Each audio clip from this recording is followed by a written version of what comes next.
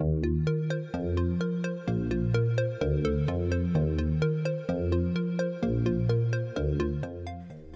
and welcome to Fox Force 5, the podcast that gives you 5 things you need to know every week. How are you, Nicola Murphy? I'm well, Kelly Crichton. How are you? I'm good. We're still recovering from the amazing weekend we had of fabulous weather. We were just outside the whole time, so we could do with a bit more of that, but it was really nice. Yeah, what did you get up to? I tried to make up for the last 6 months in lockdown. So the weather was just glorious, and Cork City, fair play to them. It's like being in the Algarve or something. There's just tables and chairs everywhere, and it's so lovely. And walking around in the sunshine and being able to go for a few drinks and that, I feel like Cork City is absolutely thriving. I've never seen it like this. It's just incredible. It's really incredible. It's amazing altogether. So we had a great weekend.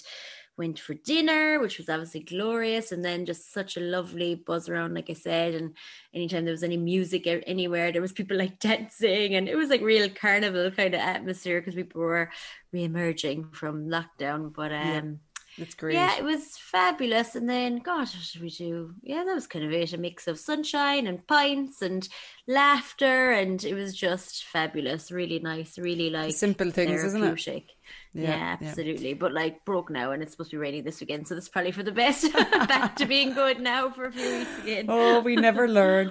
No, anyone I've met that's been in Cork recently are like, Cork has nailed it in terms of the open air atmosphere and bringing stuff out in the streets, the alfresco dining, etc. So well done, Cork. Yeah, so hopefully we'll get the weather to suit now for a while. But Killarney was very busy at the weekend as well, really busy. God, there was loads of tourists around and everything, you know, presumably Irish tourists mostly. But yeah, people are just like ready for it. They're ready for the action, aren't they, and going out and enjoying themselves. So yeah, it was all good. We had a bit of a pool party on Sunday. We broke out the massive pool that burst after one day, typically. And we had a sort of slide and splash thing, and there was water balloons. And my God, it was like Thorpe Park, honestly. But yeah, and we had a barbecue, and yeah, we just embraced it as well. So that was it. I was a bit knackered on Monday, but all good. Otherwise, yeah, it just feels like normal, doesn't it? It's good. It's mad the way like how quickly it's settles back into a bit of normality though, isn't it? It's kind of weird the way we just kind of like go back to it. But you haven't really been out or anything yet in like a pub or restaurant or anything, so no, funnily enough, soon. We had some friends around actually at the weekend who we haven't seen since before lockdown, since the start of COVID. So it was absolutely delightful to see them and spend time with them and just act like grown-ups and drink too much wine and all that kind of jazz. But so it was lovely. Stayed up too late, blah blah blah. But no, it just felt normal, felt nice to be human again. So yeah, so that was it. And yeah, hopefully we'll have a few more summers or weekends like that before the summer is out. Fingers crossed. So yeah, cool. Well, we'll get started then, Nicola, my dear. And up first is number 1. So at the start of the first Euro 2020 match, I don't know if you watched. Did you watch the opening ceremony at all? It was quite nice. Andrea Bocelli. No, I didn't. But it was actually. We are going to Andrea Bocelli next year. On the back of it. We're going to Andrea Bocelli. He's playing in Dublin. No, I'm going to Andrea Bocelli. Okay. I was like, are we? With Jared. No, me and Jared, because I think he was inspired. So we're going. Oh, you know what that was? So I benefited from it. Remember, it was supposed to be the 22nd of October, Mom's birthday last year. Before COVID hit. We were like, let's go for that. Oh, he's fab. But no, the opening ceremony was lovely. We'll have a look back at it on YouTube. And there was like, there wasn't much to it. Like, I don't think it was anything compared to it would have been, you know, if there wasn't a pandemic.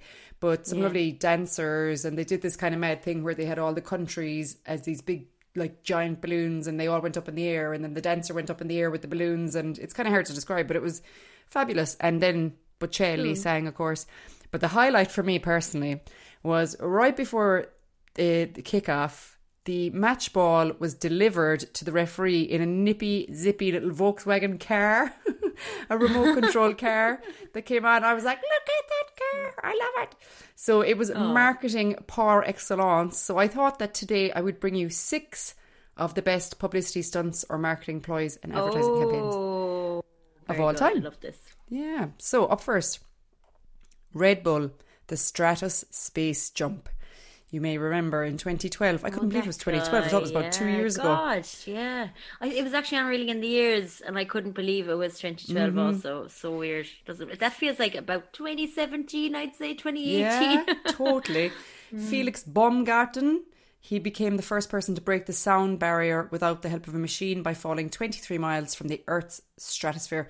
The stunt, which was conceived, produced and broadcast by Red Bull, captured the world's attention and pulled in 8 million live views on YouTube. I'd say if you did that today, you'd probably get 50 million, you know. Yeah, definitely. More probably, you know, like that was, God almighty, that was kind of a bit before its time. Like, yeah, you'd think, well, yeah, it's 9 years ago. Yeah, crazy. Mad. Number 2 is Calendar Girls. In 1999, a group of 11 members of the Women's Institute in Yorkshire stripped to create a calendar to raise money for charity. The original calendar featured the women posing nude, obscured by baked goods and flower arrangements. 800,000 copies were sold worldwide. Their efforts took the world by storm in 2000 and it inspired a hit movie. Number 3. Dove's campaign for real beauty. Unilever's toiletry brand Dove became a household name thanks to its highly PRable campaign for real beauty. It used real women in its ads rather than the stick-thin models favoured by rivals. The campaign kicked off in 2003 with adverts featuring 6 ordinary women in their underwear and boosted sales by 700%. Number 2003, was it? Yeah, very old as well, yeah. That's mad. I wouldn't have thought that was that old at all. Again, probably 10 years, I would have thought. 2003, they were before their time, weren't they, in terms of embrace your body and your curves and all that jazz and the way you are. Yeah, kind of similar to the women in the Calendar Girls thing before, you know, it was about real bodies, wasn't it? And number 4 is the Blair Witch Project. Producers of the Blair Witch Project succeeded in creating huge pre-hype for their low-budget horror flick. Blurring the boundaries between fact and fiction, they circulated tapes to colleges which were presented as real video footage. This was one of the first feature films to use viral content to build hype.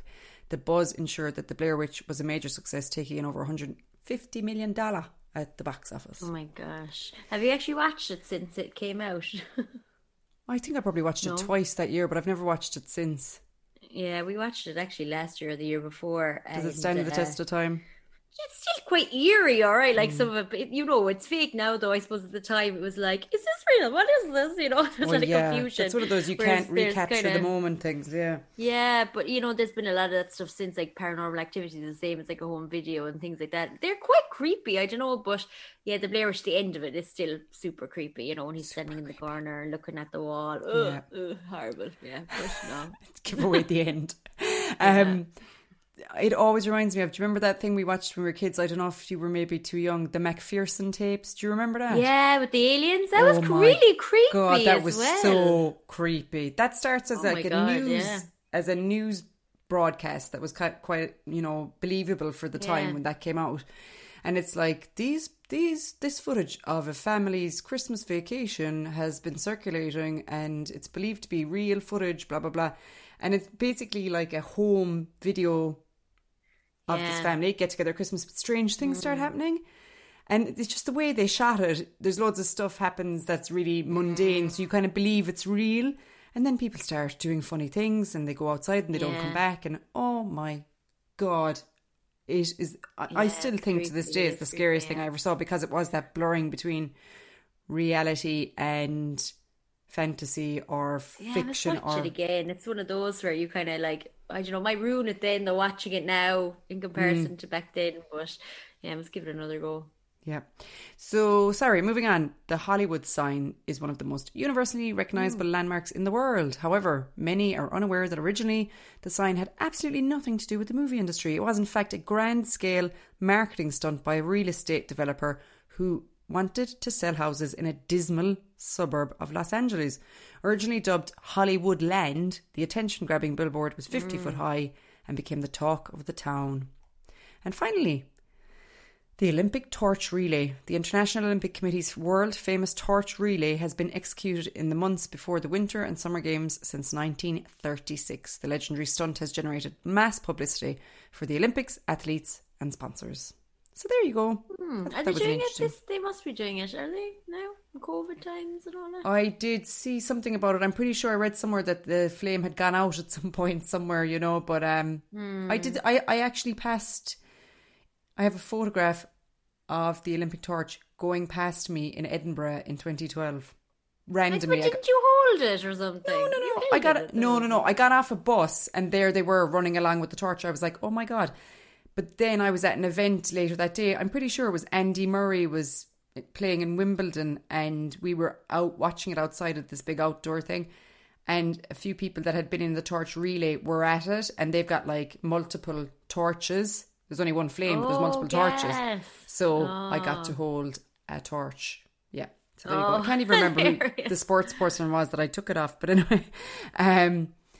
It's cool. So that's probably ongoing, wherever that is, because the whole thing is that it's come from, is it Mount Sinai in Greece? Is it Mount Sinai? Yeah. Mount Olympus? Not Mount Sinai. Mount Olympus. So there you go. Yeah. Right, over to you, Nick, for number 2. Very good. 2. So, at first for Fox 405, because I'm going to talk about a cinema experience. Wow. So, that's amazing. The one thing I found with going back to the cinema, though, is like it's so much money. It is expensive. You know, I kind of forgot. How much is a ticket these days? Like 8, 9 euro? What? 13.40 or something for the IMAX. And we used to go all the time. We used to literally go all the time. When I think back of the amount of money we used to spend in the cinema, it's mad. You know, coming out of that's why you can afford a house now. Yeah, maybe. Yeah, that was it. The cinema's closed, and now we can afford a mortgage. Yeah. But it was worth it because we went to see A Quiet Place 2. So did you see the first one? I watched about 5 minutes. No, I watched about 5 minutes of it. I couldn't hack it. I couldn't hack it. Having been through labour, I could not hack it. I knew that girl was going to be in labour and trying to stay quiet. I was like, how could you do it? You better tell people what it's about, the first one.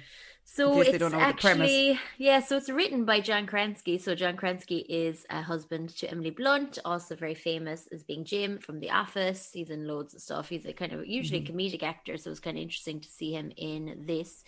But he wrote it, directed it and all that jazz. And he's in the first one, as well as his wife, Emily Blunt. And so they're a couple and they're 3 kids. And basically there's these creatures that have landed on Earth and anything to do with sound, they basically come for you. So you have to be super quiet. As soon as you make any sound, like the monster comes and gets you or whatever. And like, I don't think they eat them or anything, but they just like kill anything that makes sound. I don't know what the premise is or how this creature survives, but that's the thing anyway.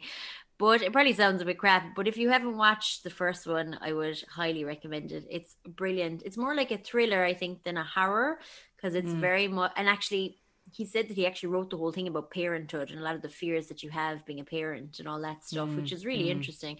And it's just so well done. Now, the one thing is, like, you can't go into the cinema and like eat a portion of nachos or something because there's really literally no sound. There's no sound. I never thought about that. That's hilarious. Yeah. But the first one is very good, and actually for a sequel I was very happy with the second one as well. It was very well written, very well done. Cillian Murphy's in it, one of my faves. Yeah, Cillian Murphy's in it. He's very good in it too, and you kind of don't know, oh God, is he goody betty? So you're kind of, torn as to how this is going to go and stuff. And he's very good in it, and very interesting kind of character that he plays. But I mean, it's kind of harrowing, all right? Like, it's not an easy watch, but that's why it's good for the cinema, because you're on edge, So I'm really glad we actually went to see it. It was well worth it. Brilliantly written. Like, if you like anything kind of sci-fi like that, you'll absolutely love it. Check out the first one. It was on Netflix. I'm not sure now actually what it's on. I'll have a quick look there maybe. But definitely check it out. And the second one is well worth it. An excellent sequel, I have to say. Very, very good. Yeah. And actually, the way they left it at the end, there could potentially be a third one, and I would definitely go see that also. But it's very good. Yeah, when I heard Cillian Murphy was in, I was like, I might have to revisit the first one. And I was talking to Stuart about it, and he was saying, maybe we could watch it during the day. Would you watch it during the day? And I was like, maybe I'd watch it during the day. But when do we sit down and watch a film during the day? But Never it's mind actually a not scary film. scary though. It's not scary because like you see the creatures, you know, and that for me is the scariest thing when you don't see what's causing all this stuff. But when you see it's kind of this alien thing, it's not as scary. But it's the whole, like in the first one. I think I saw it on on Gogglebox. I think it was on Gogglebox, and obviously there's a bit where somebody stands on a nail on a stairs, and there's a bit where she's in labour and she's trying to stay quiet, and I was just like, oh my god. But maybe I will revisit it. You should definitely watch it. Cinema. It's brilliant. I just had a quick look there to see if it's still on anything, and I can't see, but it definitely was on excuse me, it definitely was on Netflix, so it might be worth giving it a look, searching it. But yeah, it's brilliant. Very good. And definitely go to the cinema if you want to go see something in the cinema. It's definitely a cinema movie. So a nice way to reintroduce us back into the world of the cinema. So it was really good. Cool. I didn't watch a whole lot actually since we last spoke, but I know there is a new thing on Thursday night on BBC Two at 9:00. Sharon Horgan and James McAvoy. It's a film called Together. It's brand new. And it's about a couple who kind of aren't getting on great. I think they've got one child, and how their relationship sort of disintegrates during lockdown. So it's a COVID film.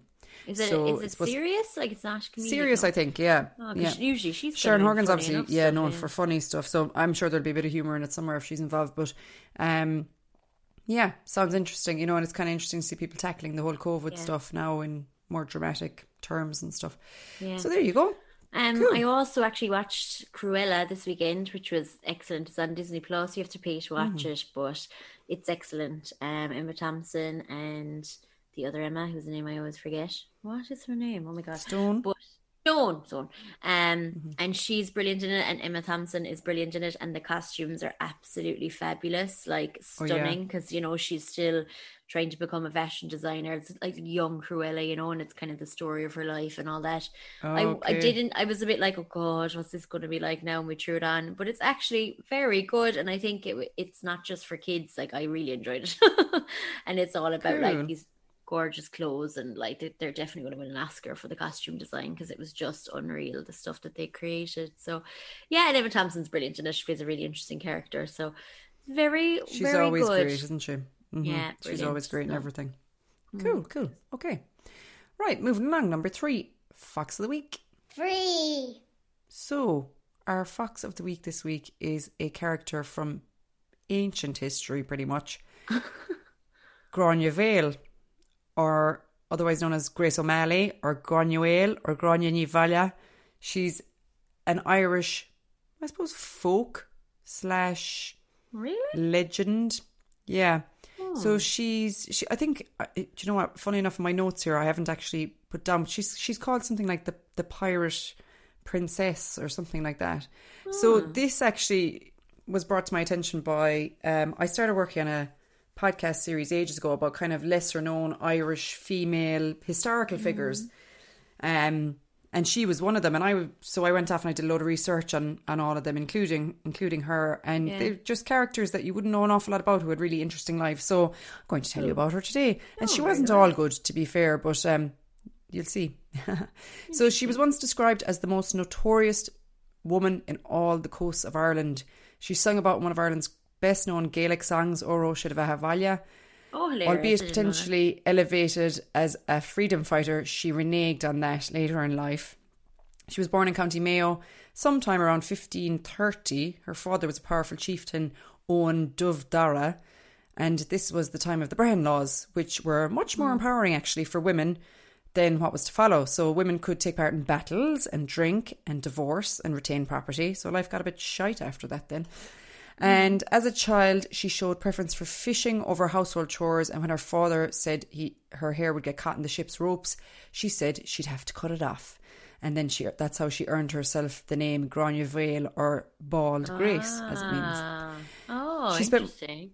She spent much of her time studying her father and his work, from sailing to negotiations with other chieftains. At the age of 16, she married Donal O'Flaherty. He controlled much of Connacht. They moved to a castle in Bunowen in Connemara, which he had stolen from the Joyce clan. They had 3 children, and Grace slowly but surely took over Donal's role, leading pirating raids at sea. She captained many ships and led trade expeditions to Spain and Portugal. Her husband was killed in revenge by the Joyces, but Grace defended the castle fiercely and succeeded. It was renamed the Hens Castle thereafter to mark her achievement. Grace returned to Clew Bay with 200 followers and started to tax those who sailed in the waters she oversaw in return for safe passage. So she became notorious to the people of Galway, and they had the following words inscribed on the city gates: "From the ferocious O'Flaherty's, good Lord, deliver us." She's said to have strategically married Richard O'Eran Burke in 1566 in order to gain access to his castle, Rockfleet on Clew Bay. They had one son called Tibbot Nulung, or Theobald of the Ships, who, as legend would have it, was born at sea amidst a battle with a Turkish ship. It said that they were losing the battle, and Grace was forced, shortly after childbirth, to go on deck to rally the troops and turn the tide of the battle, which she duly did.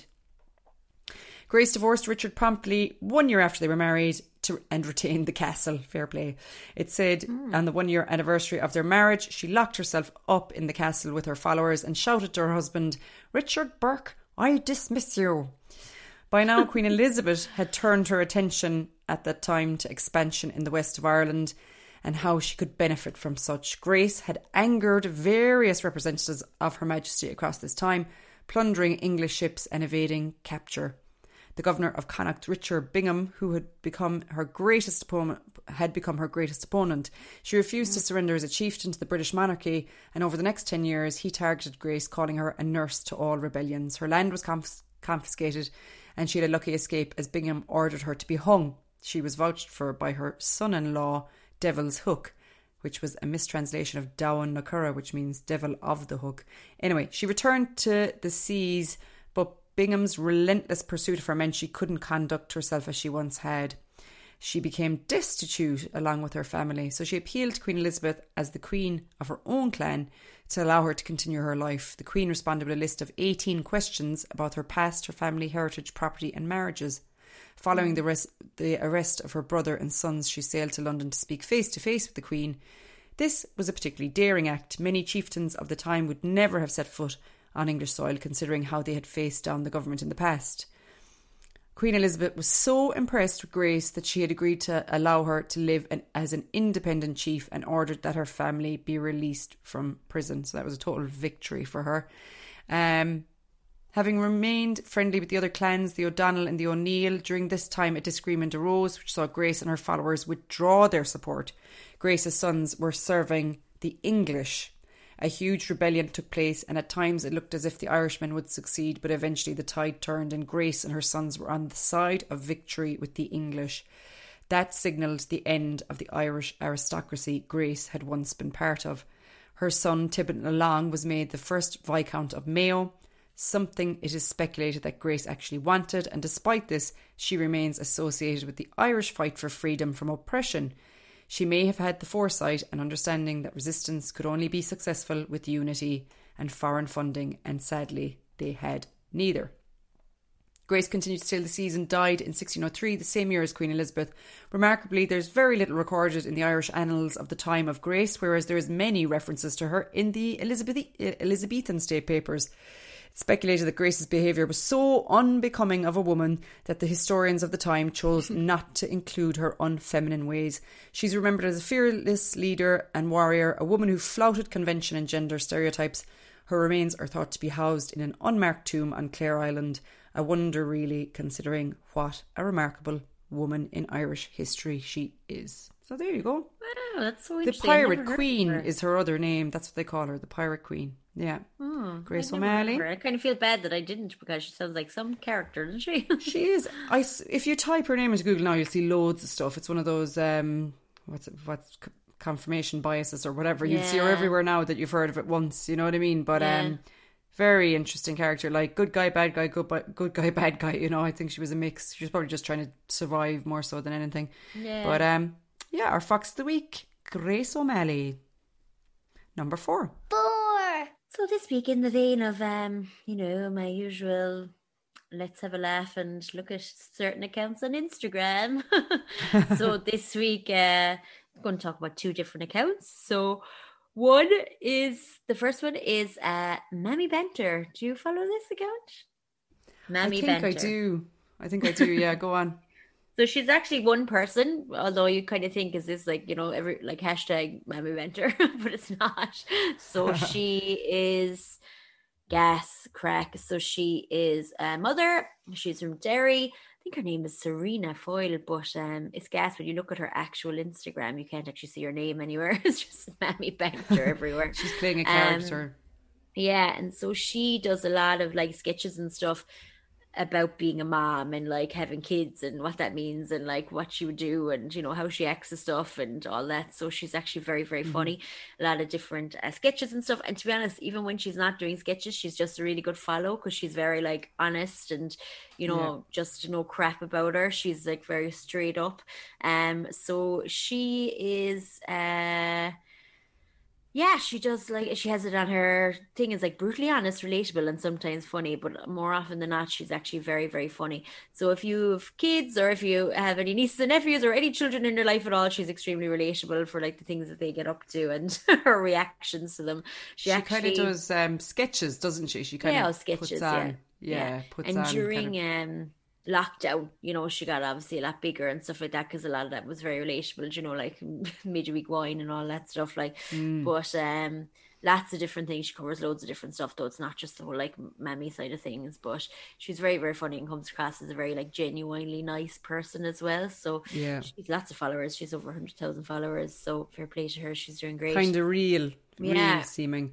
Absolutely, like so Motherland last week, you know, that we were talking about, like similar vein, like she is at Mammy Benter, and then the other account is again, this one's probably a bit more popular, and it's probably one for, I mean, everyone probably follows him at this stage, but is Killian Sunderman. So he goes as Killer Sunday on Instagram. So you know him, he's like a beard, curly hair, does a lot of sketches where like he kind of good looking as well, isn't he? Yeah, he is. Yeah, it's kind of easy on the eye. Absolutely.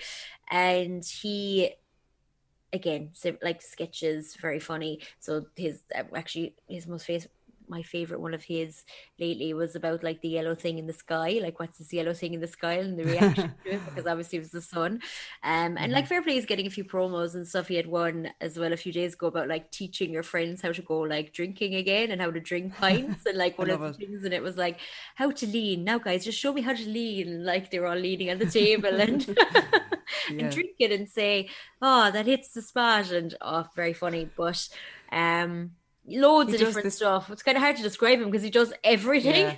Yeah, he does this kind of like ignorant reporter, news reporter thing, reporting from the poor bits of Dublin kind of thing and stuff like that as well. Very funny. Social commentary, kind of social commentary comedy, if that's a thing. Yeah, absolutely.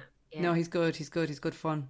But he was very funny again. Look him up a bit more throughout lockdown, and like things like there was one as well, like where he's in the countryside and he's talking about like brick walls and like, you know, talking to you all about like how these brick walls are created and like rating all the brick walls and all. It sounds silly, but a bit obnoxious. It's actually very funny.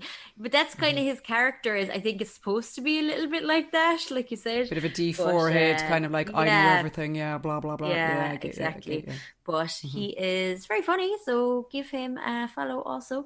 And like I said, a varied selection of different sketches that he does, but like he puts some amount of work into it. So again, we've said this a few times, but people that are doing stuff over lockdown that we're all enjoying, we should definitely be giving them, you know, a plug or go follow them or whatever it may be. But he seems to be flying it. Like I think he's definitely gotten a lot more followers throughout the lockdown. I definitely hadn't heard of him before. Me neither. Lockdown. No. Yeah. So but that's so at Killer Sunday. So yeah, again, another hilarious person to follow. So they're my two Instagram top tips of the week. Fox Force 5, bringing you hilarious people to follow. Thank you, Nicola. Absolutely. Enjoy. Number 5. Okay, you're going to love this. Can you believe it's been 20 years since Moulin Rouge came out? Oh, has it? Yeah. Oh. 20 whole years of our life. Yeah, this movie has a special place in my heart, as you know, Nicola. I was about 20, 21, we won't say which. Maybe I was 19, I can't remember. When this came out, and I was gallivanting all over the place. I was in Ireland, I was in Spain for the summer, I was in Malta for the winter as part of my Erasmus with college. And it was just a great time in life, you know, when you didn't have a care in the world, really. And this film came out, and me and my friend Una spent 6 months singing along to the soundtrack. Hilarious. At the tops, bellowing along to it at the tops of our lungs. But and as you know, I have a soft spot for Ewan McGregor, or at least I used to. We went to see it together. We saw it together for the first time in Killarney. Did we? Yeah, and I remember that there was some big match on. I don't know, it was Liverpool in the Champions League or something, and it was a Wednesday. And I remember like us going through town, and like all you could hear was the pubs, all the sound in the pubs, whereas the town was dead, but the pubs were absolutely packed. And I just remember it really clearly. And the two of us, like, even when we walked out of the cinema, being like, "Oh my God." And then we were obsessed. We'd played like Come What May an awful lot, many times. Oh my God, so good. So if you've not seen it, this is a really good excuse to check it out, and don't just take our recommendation for it. In 2010, Love Film did a survey, and it came out as the best film of the decade. So that's some accolade.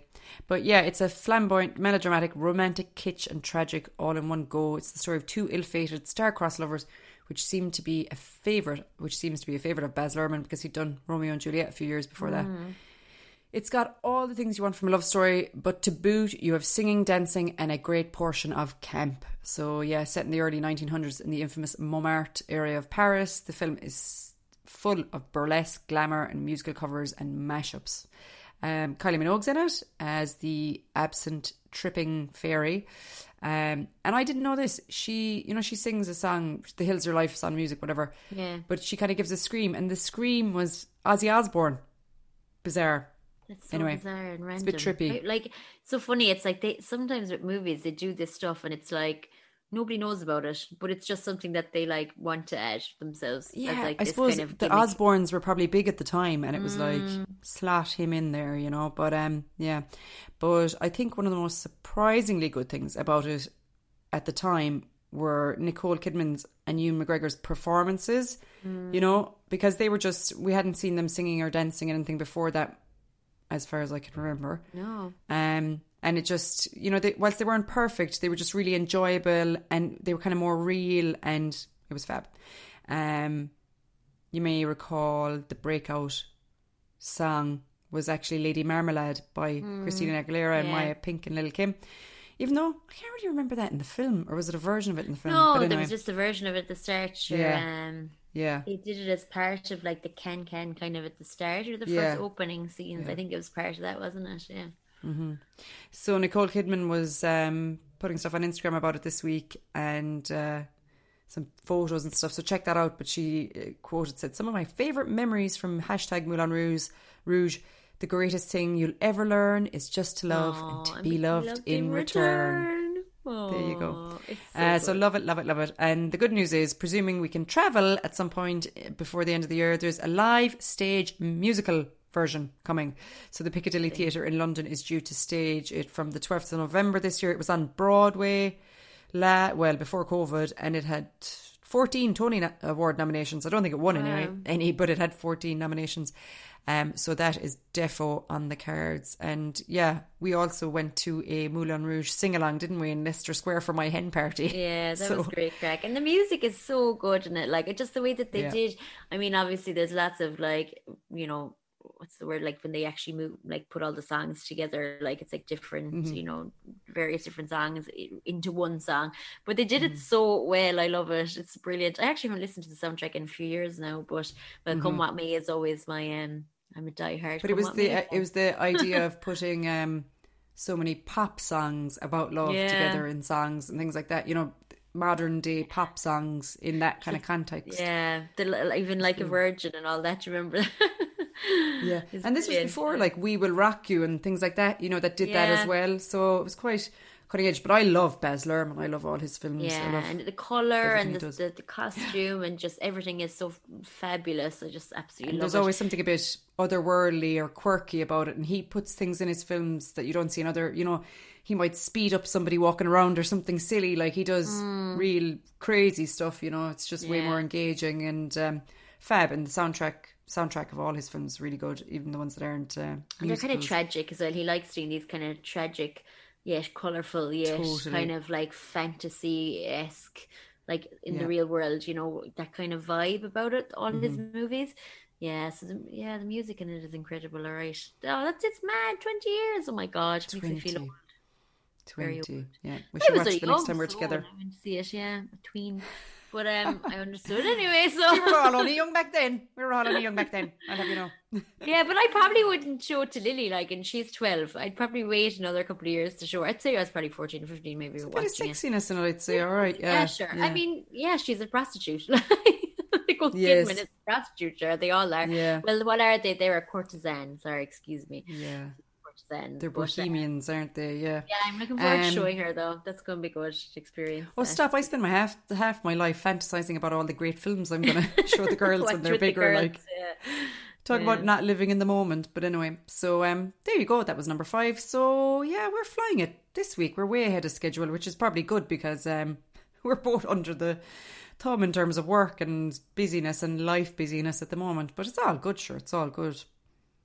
Yeah, well, I suppose, yeah, we're getting more efficient with our time as well, you know. So although Grania Vale went on for ages there, I wasn't sure when that was going to end, but yeah, no, it's really interesting. Actually, a couple of people said it to me about your piece last week about our fox Frida, that they didn't know the story of her and all that and how interesting it was. So got some really lovely feedback on that. We often get better feedback, not better feedback, but I think the ones that have brought the most feedback was Violet Gibson, one of the first ones as well. It's those ones that people don't know about, they find really interesting. So we might do a bit more of that. Sure, I have all this research I did for that podcast that I never made, so it's all to hand. So I can use that. I need to probably cut it back a bit more, but there you go. So yeah, that's it. Brilliant. So cool. So this weekend, anything mad planned? Anything? Well, I've Kelly, yeah. Go on. Yeah. Oh, it's Father's Day, isn't it? Oh my good God, I nearly forgot. It's Father's Day this weekend. But also, my 30 years of taking inhalers finally paying off because I'm getting my vaccine on Friday. Way! Yeah. Oh, yay for us! That's the only time I'll ever say that. So yes, so I'll be fully vaxxed by the end of July. So my book those flights somewhere from Mahalabad.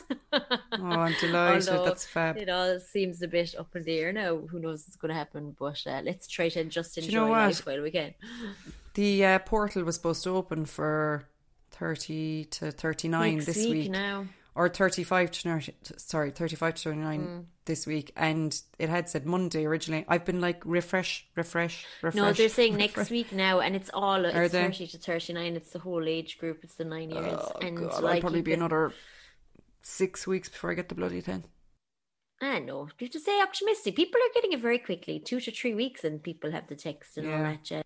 So, and then it's only 4 more weeks, so we're nearly there. So stay positive. But yes, Father's Day, so I'm sure there'll be plenty of dads around the country being spoiled rotten. I hope you have nice plans for Stuart, do you? Your husband, father of 2. Yep, I sure do. We'll come up with something. Yeah. I did manage to order something online in advance, but yeah, you don't know I don't know how impressed he'll be, and he can like it or he can lump it, and I'll buy him lunch. It's from the girls anyway, so it's fine. Yes, it's true. It's their fault. Yeah, absolutely.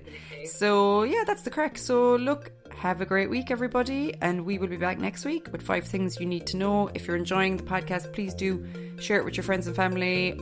Give us an all rating on Apple Podcasts or wherever you get your podcasts, and subscribe and review and all that jazz. And we love you, and we will be back. Thanks, everybody. Thanks very much, everybody. Bye. Thank you. Bye.